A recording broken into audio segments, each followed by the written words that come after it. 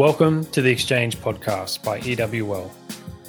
As advisors to some of the most successful families in the country, Craig Emanuel, Tim Wyburn, and I, Ryan Lur, draw upon some of the best minds in the country. We believe that by exchanging ideas, we can deliver better advice and better outcomes for the families we work for. Now, we're inviting you on this journey. In this podcast, we interview some of the country's best investment managers, business advisors, bankers, and founders to share their valuable insights. And our hope is that with better information comes better decisions, helping you to achieve more financially. Hi, everybody, and welcome to another episode of the Exchange Podcast. My name is Ryan Lur, and today I'm very excited to welcome Tayyab Mohammed and Paul Westall from Agreus Group. Agreus is a full-service recruitment consultancy dedicated to serving the unique needs of family offices throughout the world. It has an established presence in the United States, in Europe, Asia Pacific, and the Middle East, solving for the resourcing needs of some of the world's most significant, largest, and successful families. So, Tayyab, Paul, thank you so much for joining me. Pleasure. Thank you. Absolute pleasure. Thank you for having us. So before we get into a bit of detail, might just be worth diving into some history behind Agreus and also the two of you as founders. So can you just provide, I guess, a bit of a summary on your professional background and also, Agreus? What problem were you trying to solve? What was the catalyst behind founding Agreus? Paul and I used to work for a larger firm doing the sort of wealth management and the traditional sort of investment banking, private banking mandates and that kind of thing. And this was around 2009, just in the middle of the financial crisis. And we started seeing an emerging trend, especially in the space that I was in, serving that private wealth management, ultra high net worth space.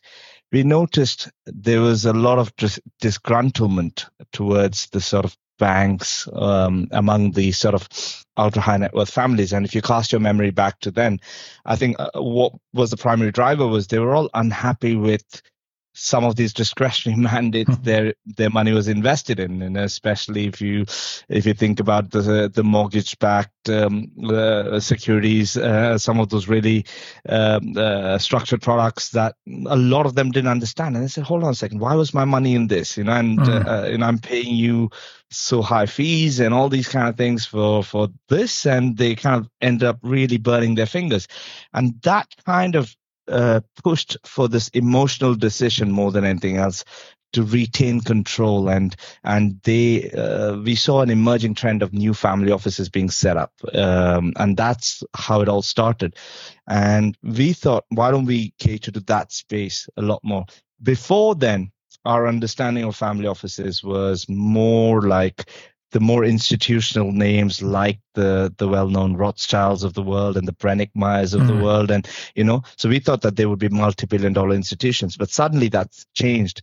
They were all like much smaller, sub $500 million sort of entities, just 2 or 3 men working or women working in them. And I think the primary driver, like I said, it was not to create better returns or, create amazing alphas or anything like that. It was all about just trying to retain control. They wanted to understand where and what their money was going into more than anything else. And we kind of just rode on that wave.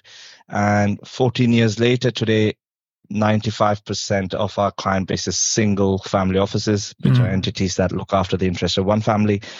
And the remaining is a mixture of multifamily offices, which is a combination of, where siblings or family members tend to set up family offices together to save costs. So that was a primary driver from what I remember. I don't know if, Paul, you had any other memory of this? My background was, slightly unique into falling into sort of essentially financial services recruitment. Mine was more from a sporting background. I played football, as in what the Brits, I know not Aussie football, but Brits, the soccer. So played that. Didn't quite make the grade. Ended up going to university. Thought, well, I want a career in sports. Fell into doing, working in sort of the health industry and then into football agency, dealing with, Premier League players, etc. And then took a bit of a move, a U-turn into recruitment. Met someone who ran a business. There was a lot of, crossover skills that from dealing with, high level sports people to, the competitive edge of sort of, I guess, sales, and sort of fell into that. So it wasn't your traditional route into the world of recruitment. And I echo what Tybe said, why we set the business up. I think when we started, we were approached by a single family office that wanted to hire a wealth manager to run their business. They suddenly realized when we spoke to them that actually it wasn't a wealth manager they needed. It was actually a trust lawyer, because the patriarch was in their late 90s. Obviously nature was going to take course at some point, and they had all these different structures that were set up, and we're going to need someone to oversee that. So we realized actually these guys don't really know what they need all the time. So they had there were some real big problems that need solving. So we thought, let's invest in this. They referred to another family, and it sort of snowballed, and it went from there basically. I think the funny thing I want to mention is that recruitment is always an accidental career. I don't think anyone ever plans to become a recruiter. It's like you just end up doing this as a stopgap job, and you realize, okay, you can make some money, and you end up staying there. And that's how I think both of us ended up being. I don't think anyone planned to become a recruiter, but then once you carved out a niche, you just realize, okay, it's a great space and that kind of thing. Yeah, look, I think it's two really interesting skill sets and background that you both bring to the table. And interesting that I guess the turning point was post the global financial crisis. I mean, I started my career just at the pointy end of the GFC. So feedback from clients, investing of, having a horrible experience through that time, and really the distrust or the questions that started to be asked of these major institutions post that. As you said, there can be a lot of trust placed in big organizations and these private banks, these wealth managers, frankly, investing in product that the average sophisticated investor, family office, successful family don't necessarily understand. And it's always interesting that just because you've been hugely successful in business, that doesn't necessarily translate to the intricacies of financial services and markets. So completely appreciate that environment and how things have evolved. Also on the call, we have Pierre. So Pierre, might be worth you just jumping in with a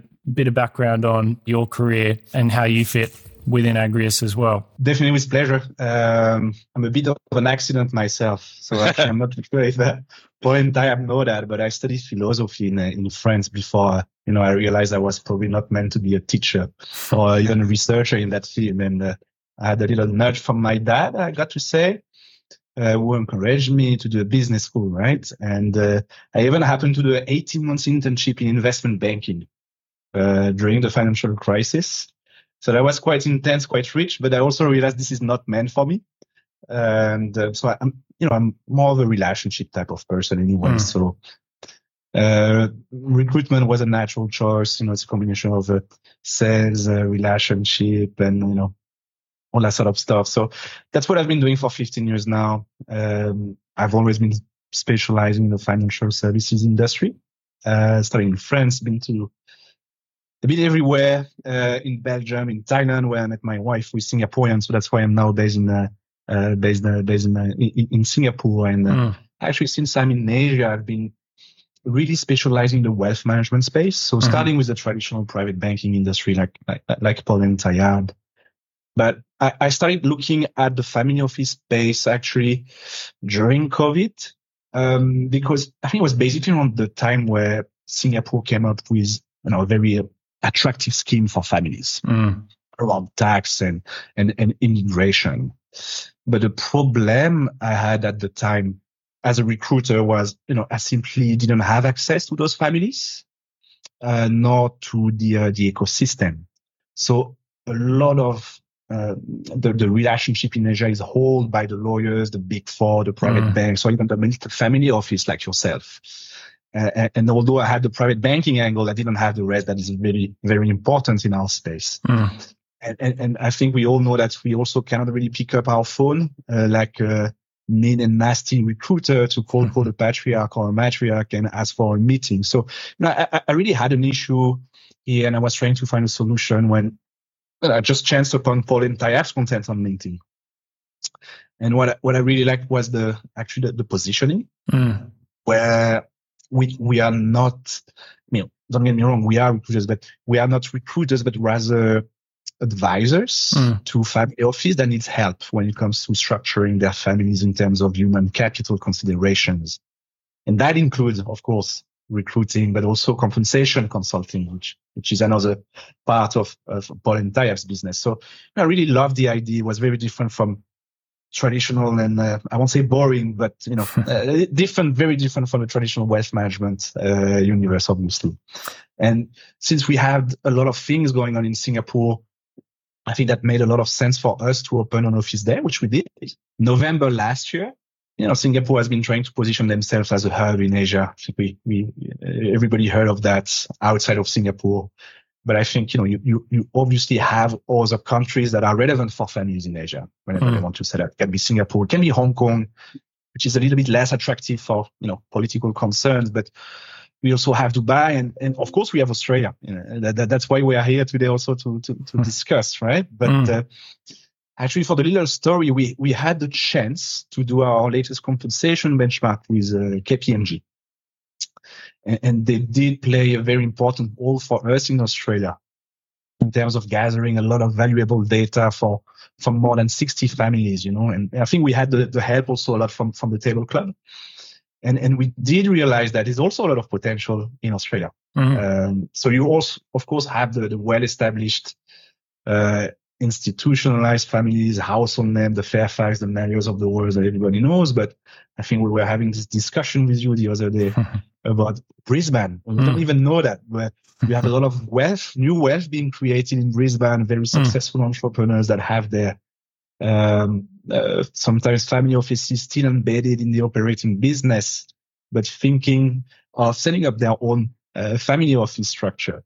So all of that, is very interesting for us. I think what is also very important for us and a good sign is families, established or new ones, are actually ready to hire a real professional, and we can cover that later, plus people outside of the family circle that can properly manage the family interests, right? So in our interpretation, it's also a good sign of a market that is getting a little bit more mature.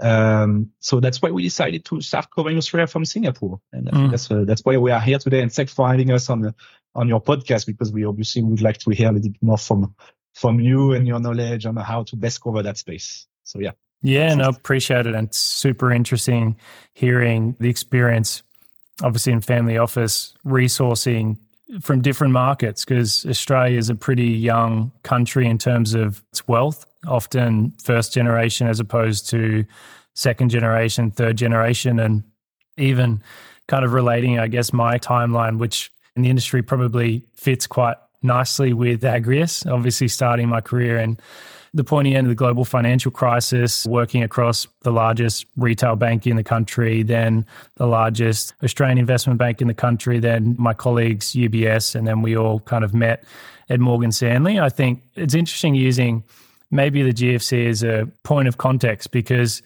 kind of one of two things really happened. I think the institutions that did solidify their reputation in the global financial crisis, there was attention and big demand for those that were perhaps managing risk better than others in the financial crisis, or perhaps completely changed and restructured their business. So at the other end of it, they recapitalize or come out as a completely different business. And, I guess the other option, as you said, is family offices or wealthy individuals were burned or had a poor experience and, wanted that personalization. At least, I guess, in the Australian market, at that point in time, there wasn't really the resources, the infrastructure to support family offices from moving away from major banks or private banks or the local investment banks that obviously had an offshore presence but operated here.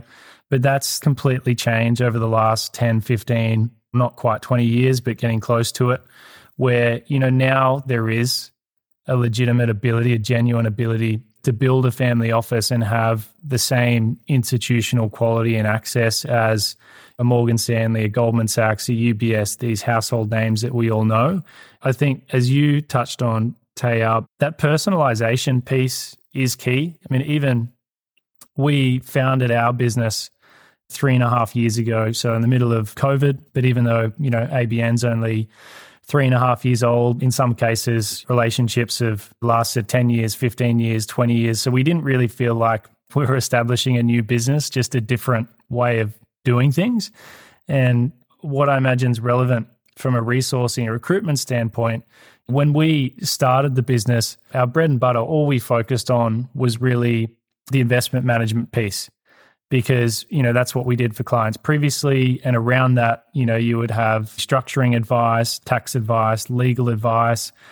But what we've seen, even in this short period since establishing our business and really trying to solve the needs of clients, being as receptive and responsive to that as possible, I think the inflexibility of traditional banking, bigger isn't necessarily better. As you go down that resourcing role and listen to what each family needs, the scope of services and the individual roles end up getting bigger and bigger and bigger. It's almost a bit of a rabbit hole, which for us, we can scale up or down to service the needs of each family. But I'd be interested to hear your experience that these family offices that you've serviced overseas that are perhaps younger, first generation, second generation, they probably start with 1 or 2 key hires. And I imagine in 6 months, in 12 months, in 18 months, all of a sudden realize we're actually going to need quite a few more strategic hires given the uniqueness of our family, what we need to adequately service them. So I'd be interested to hear more so on the younger family offices that you look after.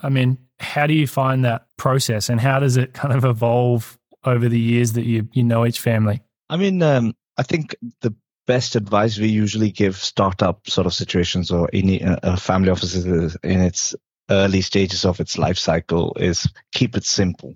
You want to only internalize various functions as you start feeling comfortable and get your ground on the feet. Some of the functions that they internalize can be very natural. So let me give you an example. So a family that's made their wealth from the financial services, especially within the investment world. So someone who's run a hedge fund, who's had an exit, or a private equity firm and who's had an exit. It's natural for them to internalize investments before anything else because that's what they made their wealth in. So they know that sort of stuff. But that they might outsource legal, they might outsource finance even and everything else like that and consolidate with that one builder profile. So usually they will try and hire someone in that case who's made their wealth in financial services. They'd hire someone like a CIO who's worked for another family office, who understands a broad spectrum of different asset class of investments. So not that they would internalize all aspects of investing, but essentially the asset allocation strategy, the manager selection strategy might be done internally, but they may still use external managers and banks for various services.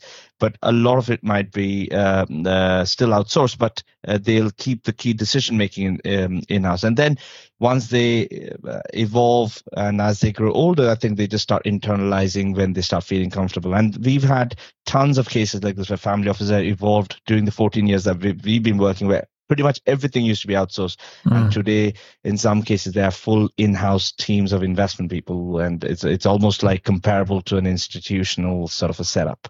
So that's what we've seen generally. That's interesting. I guess from my perspective with the few family offices that we look after, true family offices, there's a few investors that we still group or treat like family offices, but don't necessarily meet the traditional definition of the word. Those that we look after, they are all successful business owners. They've built a great business. Comes a point in time where they traditionally want to transition or diversify outside of that business.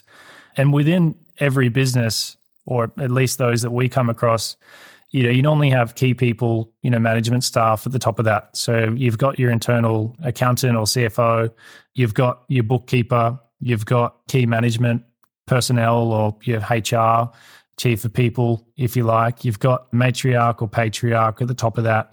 And that tends to give a good grounding for the family office or family business external to the operating assets that created the wealth thereafter. But those people don't necessarily have the right investment qualification, background, and resources to run a portfolio that meets the family's needs. They don't have necessarily the relationships with large custodians, investment platforms, asset managers. Their internal accountant might be great at managing company finances, but when you go down to, I guess, the individual family level, then maybe you need to bring in additional resources there. So I think it's certainly interesting that, on one hand, it's a great place or basis to start for building out a business outside of the business, if you like. But it must be, in our experience, incredibly hard to find not just those with the right skill set, but I think most importantly, those that are a cultural fit for the family. So how do you measure culture? And hiring for a family is very different for hiring for career. That's a really important piece to acknowledge. And I'd love to hear how you guys solve for that.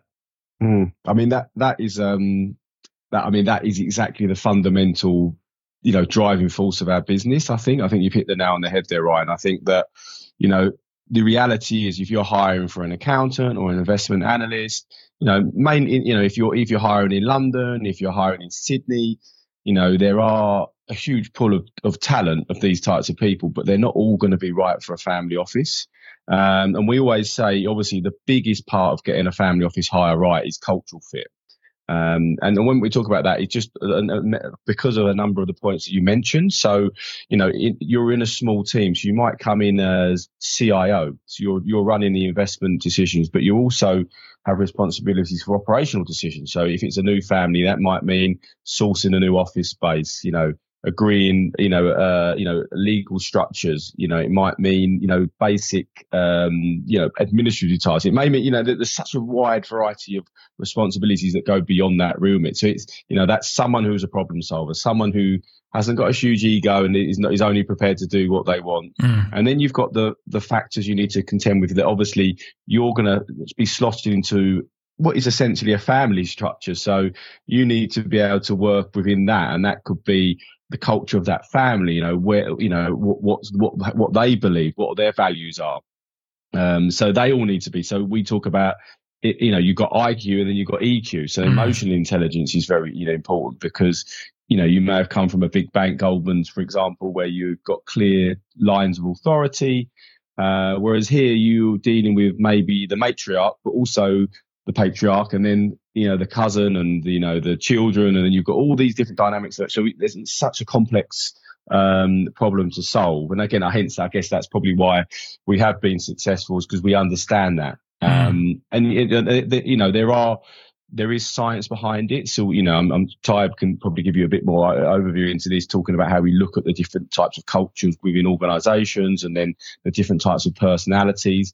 We use that as a framework, but the reality is it's all through our questioning. So we make sure that we understand what the values and purpose are of that family that we're working with. And sometimes they're not always fully sure at the beginning. So it takes a bit of discovery from their point of view.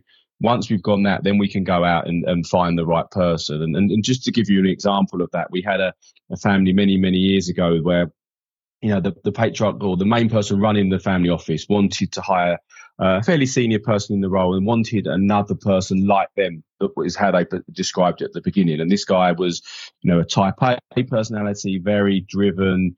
It was his way or the highway, a very good and professional guy. So we obviously quite soon on realized that actually if we bring another person like him, there's going to be some clashes here. This is probably not going to work. And we investigated this and discussed it further. And he also realized that actually, that's probably not going to work. And not that he needed a passive person. He wanted someone that was going to challenge them. But if they challenged him, he'd have back up the reason why they're challenging and give evidence. And if that made sense, they'd move forwards. But if he still felt like that was the decision, then the person had to take that on board and move on. And that wouldn't be right for someone. So that was just a pure understanding of the culture and the personality that would work in that particular role. Yeah. No, that's really interesting. And I'm just reflecting on the intro and, your background, Paul. And if you think about obviously starting out, you envisioned yourself, working in obviously sports recruitment. And I think in, a lot of ways, family office from a recruitment side, I mean, you are building or recruiting for almost like a high performance team, right? And every role has a dedicated skill set. So just like you call it football, we call it soccer. But you're exactly spot on. Yeah. So you may have your forwards, your attackers, your defenders. Everyone plays a different role, but I think it's often overlooked that your team also needs to understand what each member's role is and how the pieces fit together. Because if you get defenders starting to play attack, then leaves the family vulnerable. So I think that context in that narrative is very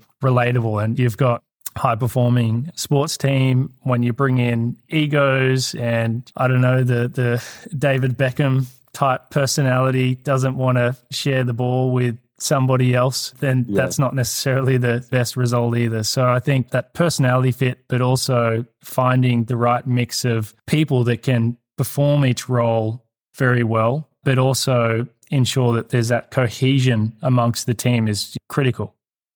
I think that's a really good point. And funny enough, it was mentioned the other day, one of your fellow countrymen, the new manager of Spurs, mentioned exactly this about two days ago, that, a team made up of 11 of the world's best players is unlikely to be as good as, a team that's maybe got a number of stars. And it's similar in the family office. You need to be aware of the different, personalities, different people that are going to work, how that's going to, work with the family, the main family. So I think there is definitely some crossover there. Yeah.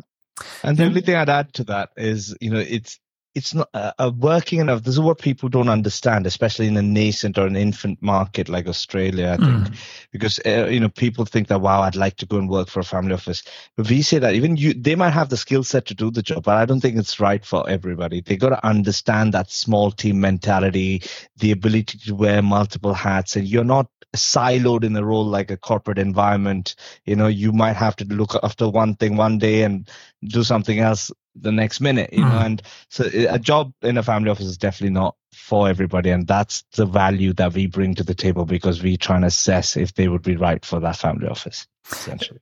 Yeah, I agree. And where do you think families go wrong? Because, I've seen instances, for example, sometimes it works, but most of the time this doesn't, where you've got the matriarch, patriarch, they have their liquidity event, and then a key part of their decision is, well, who do I trust? Who can I bring internal that I know has my best interests at heart? Secondary to that is obviously the skill set, but often, the person that will be brought in could be a family friend, could be, a member of the family, which, the trust is there, but it also creates, I think, a lot of vulnerabilities where you don't have the same separation or segregation as bringing in a dedicated expert that still has that, the best interests in mind. But where do families typically go wrong, and what are the common mistakes that you see in that thought process? I personally, I think we as a firm don't really advise that strategy of hiring someone you've just known, and there's a reason for that. We've seen, and that's a natural way for human beings to behave that way, because they were, they've run. For example, if you worked for this principal in his operating business, you've been phenomenally successful. You'll be the first point of call when he wants to set up, because he's trusted you, and that's natural, and we don't blame that. But I think in a family office, it doesn't always work. And what happens is they tend to not work after some time because they're not able to deliver on what they get. Because this is a very specialist set of skills that's needed now. You're trying to do something totally different from what you were doing. What we advise family offices, you got to professionalize the entity. You got to treat it just like any other company. So if you're going to create a new company, you would hire the best marketing person for the marketing division, the best salesperson for the sales division, and finance person for the finance, and just treat it like that. You don't need to have trust. I know I'm saying something controversial. You don't need to trust them with everything, because it's all based on a governance structure and framework, just like in a corporate environment. Trust is something that takes time to build, and naturally you can have someone that you trust to oversee all of this, but to give them a specialization that they've not specialized in, I think that's where things can go wrong, because I have seen instances of how not to set up a family office where principals who have run FTSE listed, public listed companies who have been phenomenally successful, but the family office is managed by their best friend's son. Hold on a second. What's his background again? Yeah, he's just recently graduated from LSE. Okay, so does that make him a qualified fund manager for $1 billion portfolio? It just really surprised that these things are very common. But we understand the emotion behind it. It comes from a place of trust. But I think you don't need to depend too much on trust. You can have the right governance frameworks, have the processes in place so that you don't have to trust anyone with too much of this checks and balances in place. But you hire the right professionals who come from a similar environment, who's worked in a family office or a small team mentality, and that is critical. Just going to add on to that. The only other thing I'd add is that we've found is that, again, I think I referred to this earlier, is that I think understanding the purpose can really, and this is where some families they get it wrong. And what I mean by that is we had an example of a family that hired, essentially a CIO, investment manager, and that he lost a considerable amount of money over a couple of year period. And we came in and we sort of looked at it and we said, well, he was taking extreme risks, this guy. He was looking at trying to get returns of 20% in a market that was paying, around about 5 to 8%. What was the reason for that? We asked the family. I said, you obviously, and he was like, what's your what's your lot? What do you want to have as a goals in life? And it's, well, they were pretty reserved. Like, well, we want to be able to have a few family holidays a few times a year. We want to, be able to invest in the future for our kids. But there was no, so what the reason he was taking that huge risk, what's the point of that? And actually, it wasn't a discussion. And it's amazing to think that they haven't got these, investment policy statements set up or, whatever it may be, that actually, like Type said, they come from a totally another world of selling. This is, an operational business that has nothing to do with investments. And then if they'd got that right at the beginning, that would have driven the type of person they hired as well. So maybe they didn't need to get someone who wanted to take this huge growth and huge risk. They could have got someone else that was more conservative. And I mean, I guess this falls back into your world when you're talking to clients that come on board for you. You're understanding risk. It's the same here with the types of people you hire. What sort of people are going to be, what sort of risks are they going to be taking? Yeah, I think that's totally true. And to Tayyab's point around governance, it's frustrating how much governance can be overlooked. And I think if you think about the founders starting their business that they ultimately sold for hundreds of millions of dollars, when they started, I guess it was trial and error, right? So they're prepared to take risks. They're prepared to try new things. There's some surprises along the way. There's some losses and hard lessons learned. But when you're creating a family office, it shouldn't be treated as a startup, because it's the end of that journey. It's the end of that really big wealth creation piece, which for the first generation, you only really, at least most of the time, and unless you're an Elon Musk or something, you get one go of doing that, and you spend your whole life building that asset. So to then start again with a family office and the proceeds and think, well, hey, I've got to start up again and we'll figure this out as we go. It's the reverse approach. You need to think about almost the starting place is, well, we're a mature business. This is just taking the family's interests in a different direction. Get that governance in place. Get that advisory board in place. If matriarch, patriarch are 60, 70, 80, potentially not in a position where they can be active advisors, then who are those active advisors? Who's going to look after the interests of the next generation if they've graduated from LSE or another prestigious university, but they haven't learnt hard lessons, they haven't founded a business? So what does that advisory board look like? And what is that governance framework? What is the investment policy or the different buckets of assets? How should they be invested? What are the outcomes that need to be achieved? And frankly, I think from an Australian standpoint, predominantly we're talking about first generation and potentially now starting to see a bit more of second generation, that wealth transfer. There hasn't been a lot of that. You go to obviously your big four consulting firms in Australia and they're not used to having the same conversations as the equivalent businesses in the US, in Europe, in more mature markets, because frankly, they haven't been asked before. So I think from an Australian standpoint, advisors who understand what best practice looks like, it's critical to find those firms. And it doesn't need to be a wealth manager like us. If you do find it with an accountant, or you do find it with a lawyer, or whoever that advisor is, I mean, getting the governance structure right first, then the management team, and then obviously learning the hires that you need to make to take that new entity in whatever direction that the family needs. I think you're absolutely right. It's so crucial. I'm glad you brought that up, Ryan, just about this whole governance piece, because though we're recruiters, we do a lot of best practice advisory work. And, because we deal with a lot of, I hate to use the word startup, but when I say startup, what I'm referring to is just they've had a liquidity event and they're trying to professionalize and create a family office. And so we did this huge compensation survey with that Pierre was referring to earlier on with KPMG, and I'm sure you might have come across it. 650 family offices or nearby that were surveyed globally. And we had a section of questions around governance. Now, I'm going to give you a worrying number here. 40% of families that make investments from that 650, which is a large number, and this should never be that high. 40% don't have any form of formalized governance structure, including an investment committee. So basically what that tells me is just too much centralization of power in the hands of few. So what that means is you've spent decades, like you referred to earlier on, decades building generational wealth. Now you thought, okay, I'm going to try and diversify. I'm going to create a family office to try and invest into different things.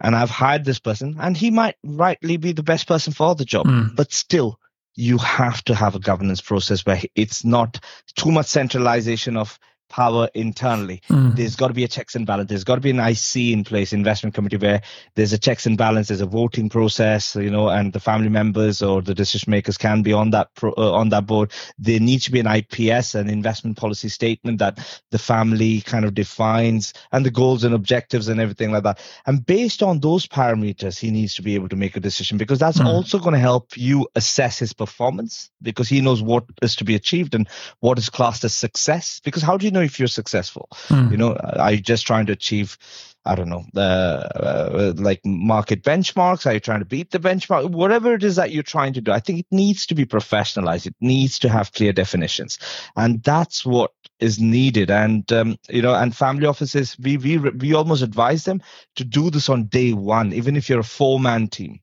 Do this on day one, as opposed to waiting to be a much bigger entity, because so that you're adapting the right practices from day one. I think, and that's absolutely critical. Yeah, absolutely. And I think on the benchmarking reports, that's a question. So I'm going to have for you, Pierre, in just a moment. As a bit of a segue, you mentioned a family or a client that you looked after for quite some time, many, many years ago. And you obviously had CIO who was making high risk investment decisions that potentially the family, frankly, did need that risk appetite. And I think another thing we come across is if you hire a CIO or whoever the trusted person is, or who the family feels is the right person, also need to be mindful of, well, what's their kind of experience and their biases within financial services. I mean, as one example, a family we had come across hired a CIO. The background is in trading derivatives and commodity product or options, basically overseas. And basically most of his career was focused or limited to that. So commodities, options, derivatives type trading.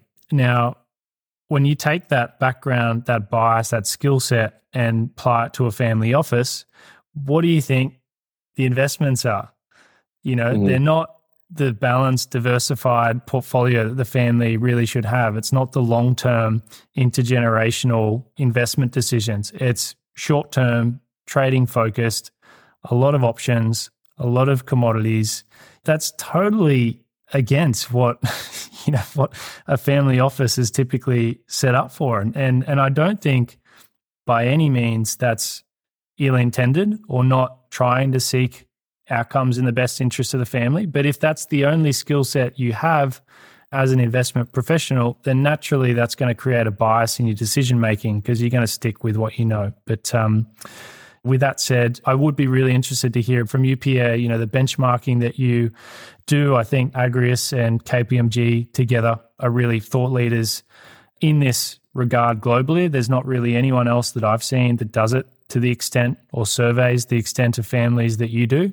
How important is benchmarking for family offices? And, in terms of deciding on what appropriate remuneration structure and incentives are, that's important for any business, but I guess particularly when you've got the privacy and the dependence of families on retaining long-term staff, how do you guys use it and how do you determine what appropriate incentive and remuneration packages are? Well, I think first we got 15 years of data in that space, right? So mainly in Europe and in the US, obviously, which are more mature market, and that's where Paul and Ty have started the business anyways. So when it comes to compensation, we just have access to all those data, and it's very easy for us to benchmark families against other families based on the size, the purpose, what they are trying to achieve, and the investment philosophy of the company, right? So that, in a sense, is kind of easy for us in this part of the world. Whenever we have a family that is asking advice when it comes to hiring a CIO or investment professional across all levels of seniority, actually, right? So, and the advice we give them is basically they will get what they pay for. And actually, they should pay for what they are expecting. So if I compare with what's happening in Asia, it's very interesting. We had an event a few months ago with UBS where we had the CEO of a Singaporean family offices that was telling the audience that based on what you are expecting, because Singapore is a bit like Asia and the expectations are very high. So it's not crazy to see some principal expecting 15 or 20% returns. And so what was the CIO advising was basically, if you expect this kind of return, then you have to benchmark yourself against top portfolio managers that are working for, BlackRock and Fidelity and all this kind of organization, right? So you have two types of benchmark. I would say in more mature markets, you can benchmark yourself against similar families. But when it comes to Asia or even Australia, and I'm happy to hear your views about that, you can also benchmark yourself against established organization. So I mean, it's critical, because if you want to attract the best talent, you have to pay in that sense, especially if you want to not only protect your wealth, but grow your wealth all the time. So it's key, not only for the family, but it's also very important for the talents, because they need to know where and who they are going to work for, right? I see, and I have many discussions in Singapore where portfolio managers are complaining because they realized after they have joined the organization that the performance bonus is not in line with what they used to have in their previous organization. It's usually based on a formula, for example. But this was not discussed initially with the family or even the principal or the CIO, if the CIO is the gatekeeper of the organization, right?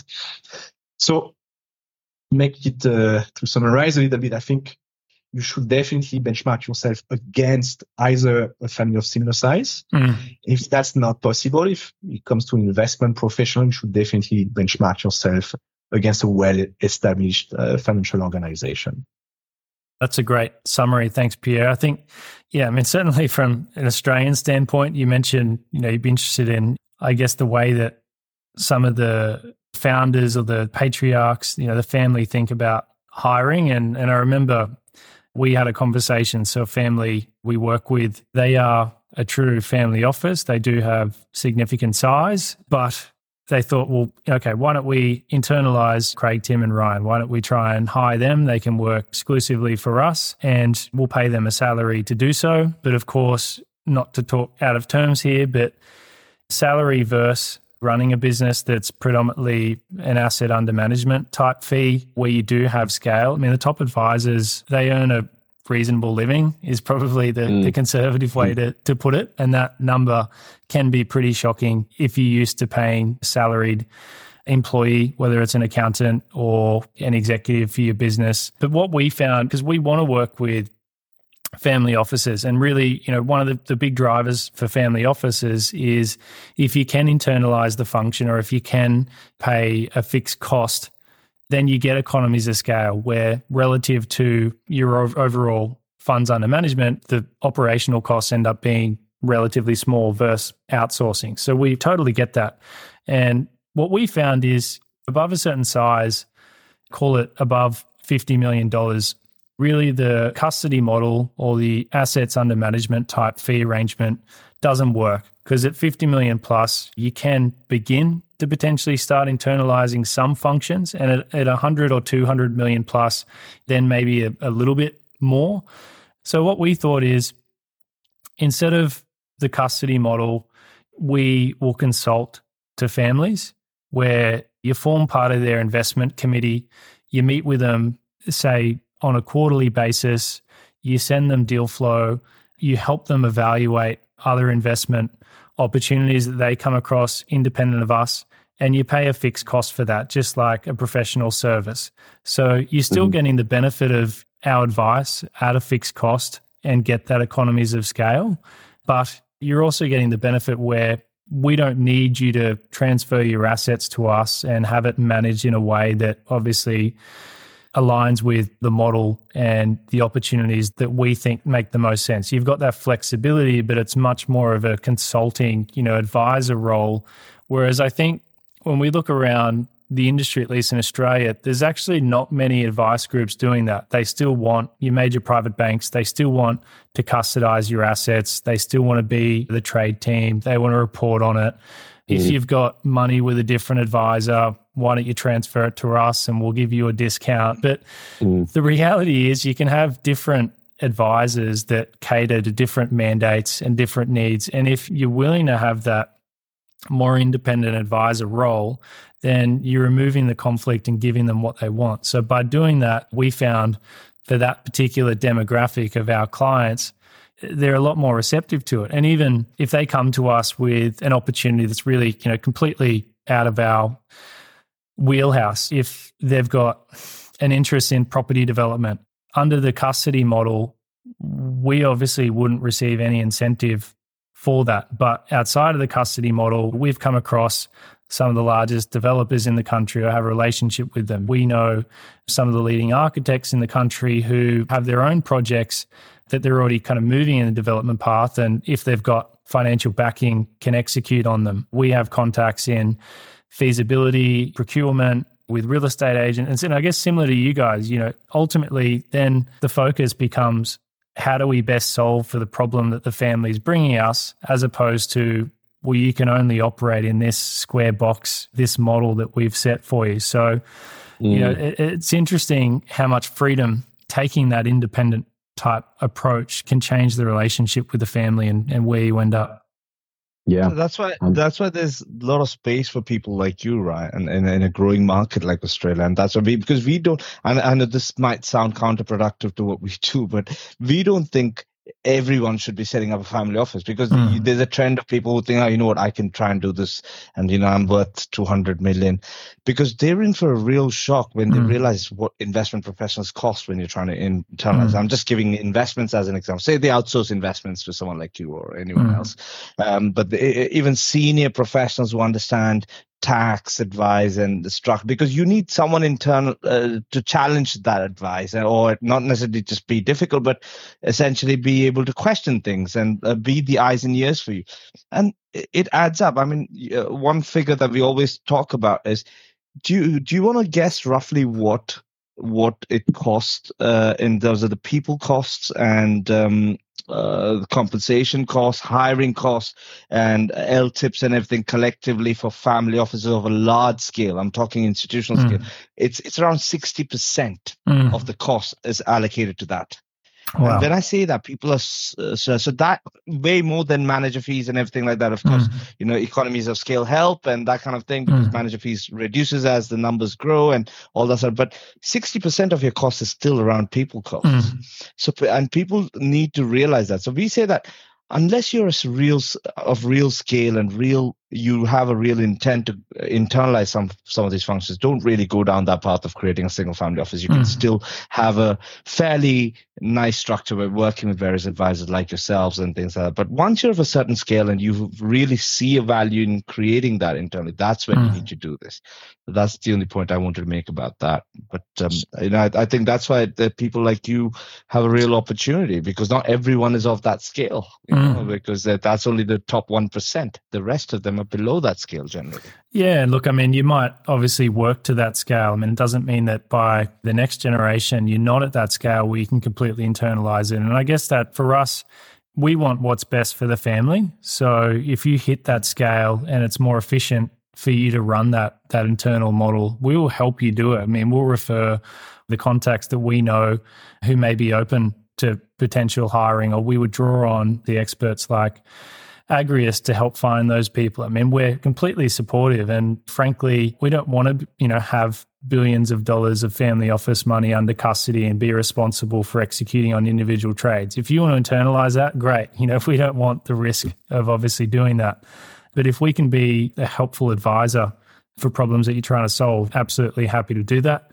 The number of times that I've connected with a family office professional or CIO, and their answer is, well, look, we run everything in-house, so we don't need you, Ryan. And then it's, well, hey, why don't we just have a cup of coffee, learn a bit more about each other, and then have a conversation. And do you have a relationship with any other family offices? No, we don't talk to anybody. Everything's, private and so on. It's like, well, wouldn't you have an interest in networking with like-minded families and hear about what they're doing and what problems they're solving for? Oh, yeah, I actually would.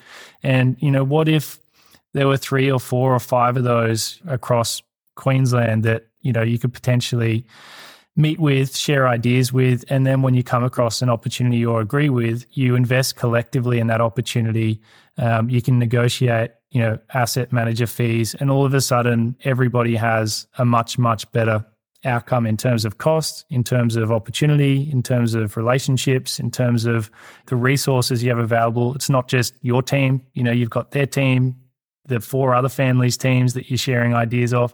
I mean, it's not always the case that families are open to do that, but one of the big drivers is you want that privacy, you want to keep your wealth discreet, but doing it in the right environment where other families want the same thing can be a productive thing. So it's a fascinating space.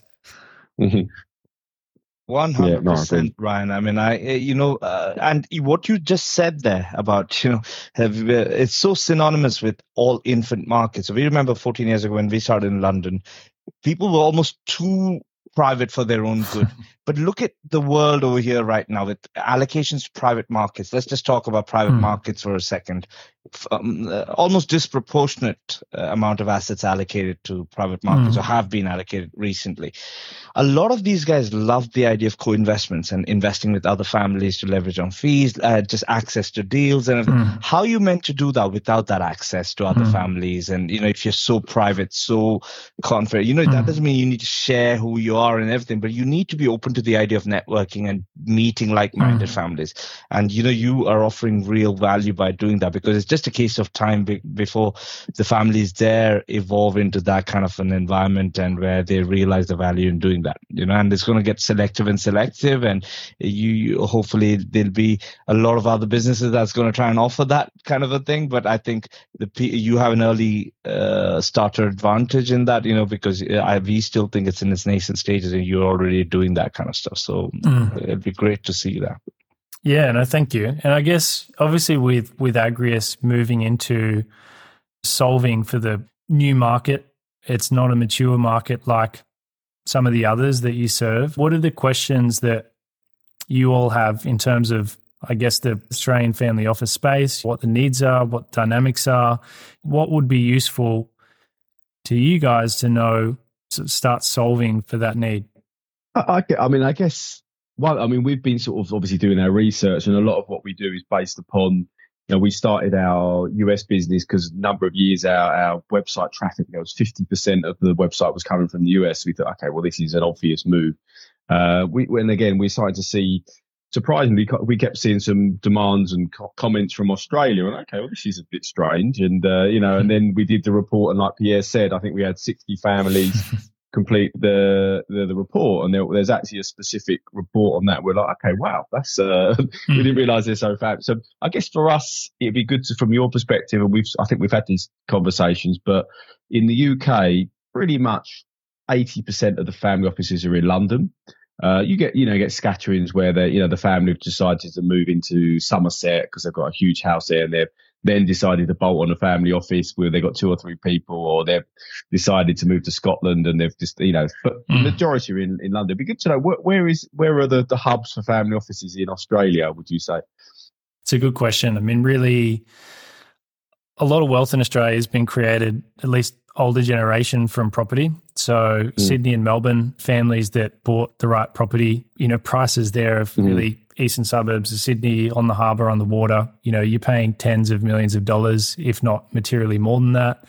If you're a business that had commercial property as part of obviously that business or connected to it, and that was bought, and a portfolio built over the years to try and service your business. If you own large commercial property assets and built a portfolio over the last 50 years, clearly you get to a certain size and point where you've got a huge property portfolio. So I think a lot of it's property orientated, particularly in Victoria and Sydney. I mean, I'm Brisbane based, and what excites me about Brisbane, the opportunities I see here, it's less property orientated and more successful businesses that are really kicking goals, going from startups to multi-billion-dollar companies or sold for hundreds of millions of dollars without necessarily requiring investor capital, private capital. They've done it basically bootstrapped and independently over a decade or less, which I think that's incredibly exciting because the pace of wealth creation that I'm seeing in Brisbane is really quite phenomenal. I mean, wealth from property takes decades, multiple decades to really accumulate to size and scale. And given where property prices are today, it's very hard, I think, for for a young family to build a property portfolio to the same scale as the last 50, 60 years, whereas solving new technology, new applications, whether it's across health or construction or anything. I mean, this whole appification now has created significant opportunity, and it's only going to get faster. I mean, now you've got artificial intelligence and robotics, automation, just the rate of change and the scale you can achieve as a founder in these industries is phenomenal. So I think we're in an interesting turning point in Australia where wealth is being created at an enormous pace. It's not, I would term it the less boring old style of wealth, which is property orientated. It's founders really having a go and doing something special. And then post that, I guess it's the next generation coming through and deciding what they're going to do with it. Even, I guess, outside of those comments, it's still, I guess, property orientated, but as Australia, we've got a good reputation in mining resources as well as agriculture. So definitely wealth focused around those. Again, I think it's older money. If you had immigrants that started farming the land 50, 60 years ago, maybe found the right parcel of land, planted some vineyards, now have substantial wineries and export that around the world. So I think you've got a lot of old industry in there, but equally outside of Sydney and Victoria, or New South Wales, Victoria, you're starting to see innovation outside of those states. So it's probably a long way of answering your question, but yeah. No, that's great. And I think, Pierre's helping some families at the moment recruit in Australia. And one thing we found, and be interesting because it's fairly new, is that when we first started in the UK, it wasn't seen as an attractive place for family office for employees to go and work in. It was often seen as the final part of your career, and you'd be the banker that moved over that helped the client for 20 years, and you'd carry on running that. And it was very much seen, exactly, yeah. But now, and in particular, it's seen as it's very like, and lots of people want to work in it. So, but I think we're sort of seeing in the Australia, again, people probably don't know what it is. So if you've got an opportunity to work for a private equity firm in Sydney or a new, fund in Brisbane, as a graduate with 5 years experience, you probably the mindset is often to go down that route. So Are you seeing that? Is that what the market? People are like, what's a family office? Am I going to go and work for this guy in his back of his in his garage, doing his investments? That's not for me. I want a career. I know. Obviously, what's your views? What do people view the market like in Australia? Yeah, it's interesting. I guess I'll answer it in two parts. So, in terms of foreigners looking to move to Australia to obviously build a career, and then secondly, both locally and globally, are we seeing those with entry level, mid-market level, senior level end up working for family offices? So I guess answering in two parts, are we seeing interest from applicants offshore and applying for Australian financial services roles? I think absolutely. The one condition in a market that's not as tight in terms of labour is, you do have a high cost as an employer to bring workers from offshore. I mean, not just obviously providing relocation expenses if they're asking for that, but you need to sponsor them. There's a pathway to get a visa or citizenship that has costs. And if you're paying for the legals for that, that's an additional cost.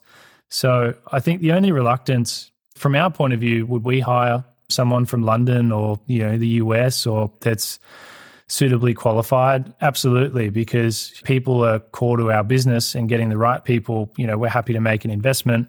I think want to make sure that, or if we sponsor them, if we pay for the costs, are they going to stay with us at least for a period of time, or are they just using us to get in, get their expenses covered, and then maybe go elsewhere, get some experience, go elsewhere? We'd like to think, all of our staff have, long tenure with us, but we are still a young business. So that's the first thing. I think absolutely there's demand, and especially now, where in Australia, you basically, your labour force, you've got record low unemployment. Maybe that'll change throughout the cycle, but it's very, very tight and hard to find the right staff. Companies, frankly, will take suitably qualified staff wherever they can get them. Does that change if Australia enters a recession next year and you start to see slack back in the economy? Potentially. But yeah, that's not necessarily playing out yet. The second part of that question, family offices, we're certainly seeing more appetite for it, which I think isn't a function of demand for those types of roles. It's more, do you have a relationship with the family? Have you been in a career or a bank or a role where you've had exposure to them and you've already built a relationship? Because frankly, if they don't know you, they're probably not going to hire you unless it's a role that they're really struggling to fill. A relationship's key. And I guess the second point is, we're not a country that has the extent of family offices and second, third, fourth, fifth generation wealth as, North America throughout Europe. So it's still building momentum. But as I said, building that momentum at a really rapid pace, I'd say faster than some of the other markets I've seen. And I think probably the third thing I've had, and Pierre and I had a discussion about this prior to this call, is really, you've got attractive jurisdictions like Singapore, and families will set up, basically a shell presence in countries like, Singapore for all the favorable conditions. But then, you turn up to the office and there's no one there. There's a name on the door, maybe somebody behind reception, and, everybody else is, MIA. So where are they actually based and why are they based there? I mean, we see a lot of professionals based in Sydney, Australia. They live by the harbour. It's a beautiful part of the world, and you've got great health system, great education system, great infrastructure, beautiful beaches. So I think the world and what people want from a career has changed. They want lifestyle and not just work. UK for a career. I mean, London, it's obviously fast paced and some great opportunities there, but I'd say the weather in Australia is much better and nicer. So just the beaches are better out here, right? yeah. So I guess it's probably a longer answer than necessary, but quite a few nuances there. And I think people always want to live, in a beautiful place, and we're lucky to have that. And it's very interesting, Brian, because we were discussing about which location to choose when you're in Asia and you want to set up your family. You have Singapore, Hong Kong, Dubai. And anyways, competition is good, by the way. right? Stimulate ideas and encourage performances. But one of the challenges that we see indeed in Singapore is we have a few constraints in terms of immigration, which is a shame, because one of the beauty of the family office space is the global mobility, right? You want to have access to the best investment products and people all over the world, no matter where you're from, right? and unfortunately in Singapore, we lack a bit of that flexibility when it comes to immigration. And it's a bit of an issue when you know that it's an emerging industry and you are lacking talent in that space. So I think there is a potentially a great opportunity for Australia here to really attract those talents that are, either in the US or London, and are willing to relocate, because, Singapore's have some stuff that you guys don't have, especially the tax incentives. And I'm not going to go into too many details, but at the end of the day, when it comes to running your family, it's all about people, right? And that's the people who are going to help you protect your wealth and grow your wealth anyway. So if you have more flexibility, that's what I understand from your perspective when it comes to immigration. I think that's definitely a big plus for you guys to attract top talent all over the world. And that's something we've done. I can let Paul and Tayab, they've done. They've relocated people from Hong Kong to Casablanca, and we do have access to this kind of network. So that's also something we can bring and hopefully share with you guys when we further develop that market there. Yeah, well, I think that point's so important because, families of this level of sophistication might have a presence in one country, but it doesn't mean that's where all of their structure flows through. You may have obviously an Australian presence and that's where your team's based, but, the ultimate beneficiary or holding company is Singapore, Hong Kong, maybe elsewhere. Maybe there's flow through a few different jurisdictions. Maybe you own a private business that's a multinational that operates in a few different jurisdictions. So I think really as the structuring becomes more complicated, having the network and the expertise that you do, operating in all the various markets that you do, if I've got a client who wants advice on the Singapore tax regime or setting up structure there, I can't give them that advice. I'd love to, but, it's not my market. But who could I refer them to? Naturally, I think advisors will try their best, but frankly, they don't have the answers to those questions. You might go to your big four consulting firm, Deloitte, less PwC in this market because there's a few topical things happening now, KPMG. You could say to your client, well, look, you have a relationship with the big four firm. They also have a presence in that jurisdiction. Why don't you talk to them?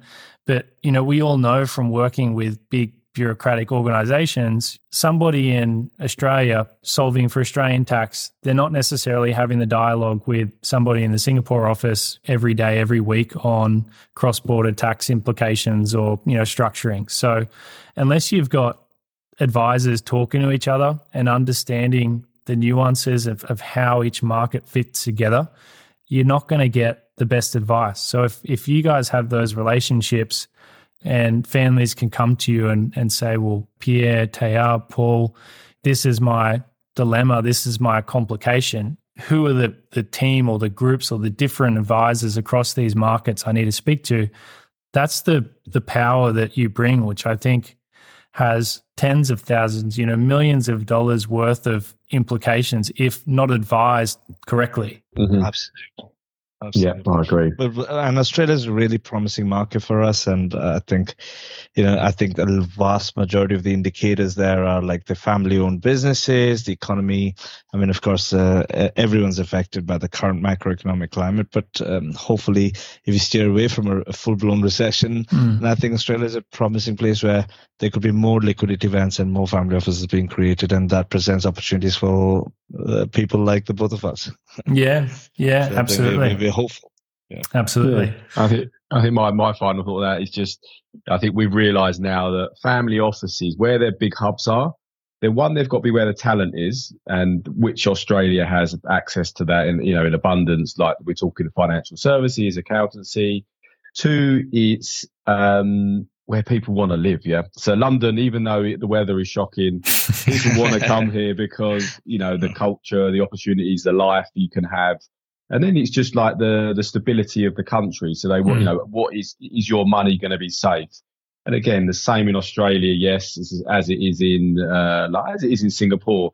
So I think it ticks all the boxes. And then obviously the final bit is their wealth creation. And in Australia, there's historic wealth through the natural resources that you have, but there's entrepreneurial wealth popping up in like Brisbane and all sorts of places. So it's a no-brainer that there will be families that have just in a position where they're suddenly, which is a position hopefully we would all like to be in one day, where they've got all this wealth, but they've also got an operating business, and they're like, well, I need to do something with it. I need to set a structure up, which is the term of family office, and I need people to do that. How do I do it? And that's where we come in, and you do as well, I'm sure. Absolutely. I mean, I guess one final question I had, which I think is hugely relevant, and I'm sure one way or the other comes up in conversation. I mean, that wealth creation event, that liquidity event, selling or potentially exiting a business, often private equity will be the types of investors that ultimately buy that out, given these businesses hit obviously the size, the scale they do. I mean, it starts to rule out trade buyers, competitors, typically, I find. But when you get more mature businesses, I mean, often you don't just want to have access to the Australian private equity market. You want to draw on, your global private equity investors and big organizations like a KKR and EQT, those sort of groups, but also, I guess, some of the names that aren't as prevalent to Australian groups. So I guess that's the other thing. I mean, even if a family hasn't yet had that liquidity event, but are in a position over the next kind of 2, 3, 4, 5 years to establish a family office once they go through that ultimate liquidity event, it's not necessarily too early, I would imagine, to have a conversation or start building a relationship with Agreus and your team to build relevant relationships to maximize that exit process. If you're in a different market, you might be speaking with a family office who has operated in the same industry as somebody selling in a different market, or you might be well connected with private equity groups who have an interest in acquiring Australian agricultural assets or something like that. So I always find, even in our field, having a conversation too early is never a mistake. And I imagine certainly for you guys and any Australian family office or pre-family office, it's not harmful to have a conversation and figure out what value you guys can add in that relationship. Well, I agree, Ryan, with what you're saying. And in fact, I have the opinion that some of the best run family offices haven't fully exited an operating business. They still have diversity in terms of they have an operating business. The principals, in a way, are so busy still in that wealth creation journey where their day-to-day is still occupied in running the operating business, and they've hired and professionalized a team to run that family office. So it's not, so that pot of money that's being managed by the family office is not all that there is, because it's G1 and he's still on that wealth creation journey, and he doesn't see an immediate exit, and they still deal with us, and we help out on the family office side, or he might decide that there's an event that's coming up, but he's still going to be involved with the business, but there's a substantial chunk that's going to come out in terms of liquidity, so I want to professionalize that. So he doesn't have time to allocate for that family office per se. He wants to professionalize, create that thing so that that's running on its own. But on the other hand, there are family offices that have had the exit, the second gen, for example, they've inherited that wealth, and they have, so everything is focused a lot more on that pot of money because that's all there is, and that might be a substantial sum, but you can imagine the family members are a lot more involved in those kind of family offices, and there's a lot more commitment there as well, and sometimes very different risk appetites and very different investment appetites for those kind of families, because there's no additional business creating that pot of adding to that pot of money. So we find both of those family offices are interesting, but the ones especially with an operating business attached to it is really interesting because they can plan ahead for the future, and they still can get into this with a full understanding. Yeah, absolutely. Guys, I'm very mindful of time, and I could honestly talk about this all night. It's 8:30 on a Friday night for me, so I'm going to clock off. But, thank you so much, and, really valuable takeaways for, I think, our clients, our network, and look forward to watching and supporting you guys as you continue to build out a presence in Australia and supporting the family office network here. Thank you so much. Thank you, Ryan. Really appreciate it. Thank you. Thanks, guys. For having us. Cheers.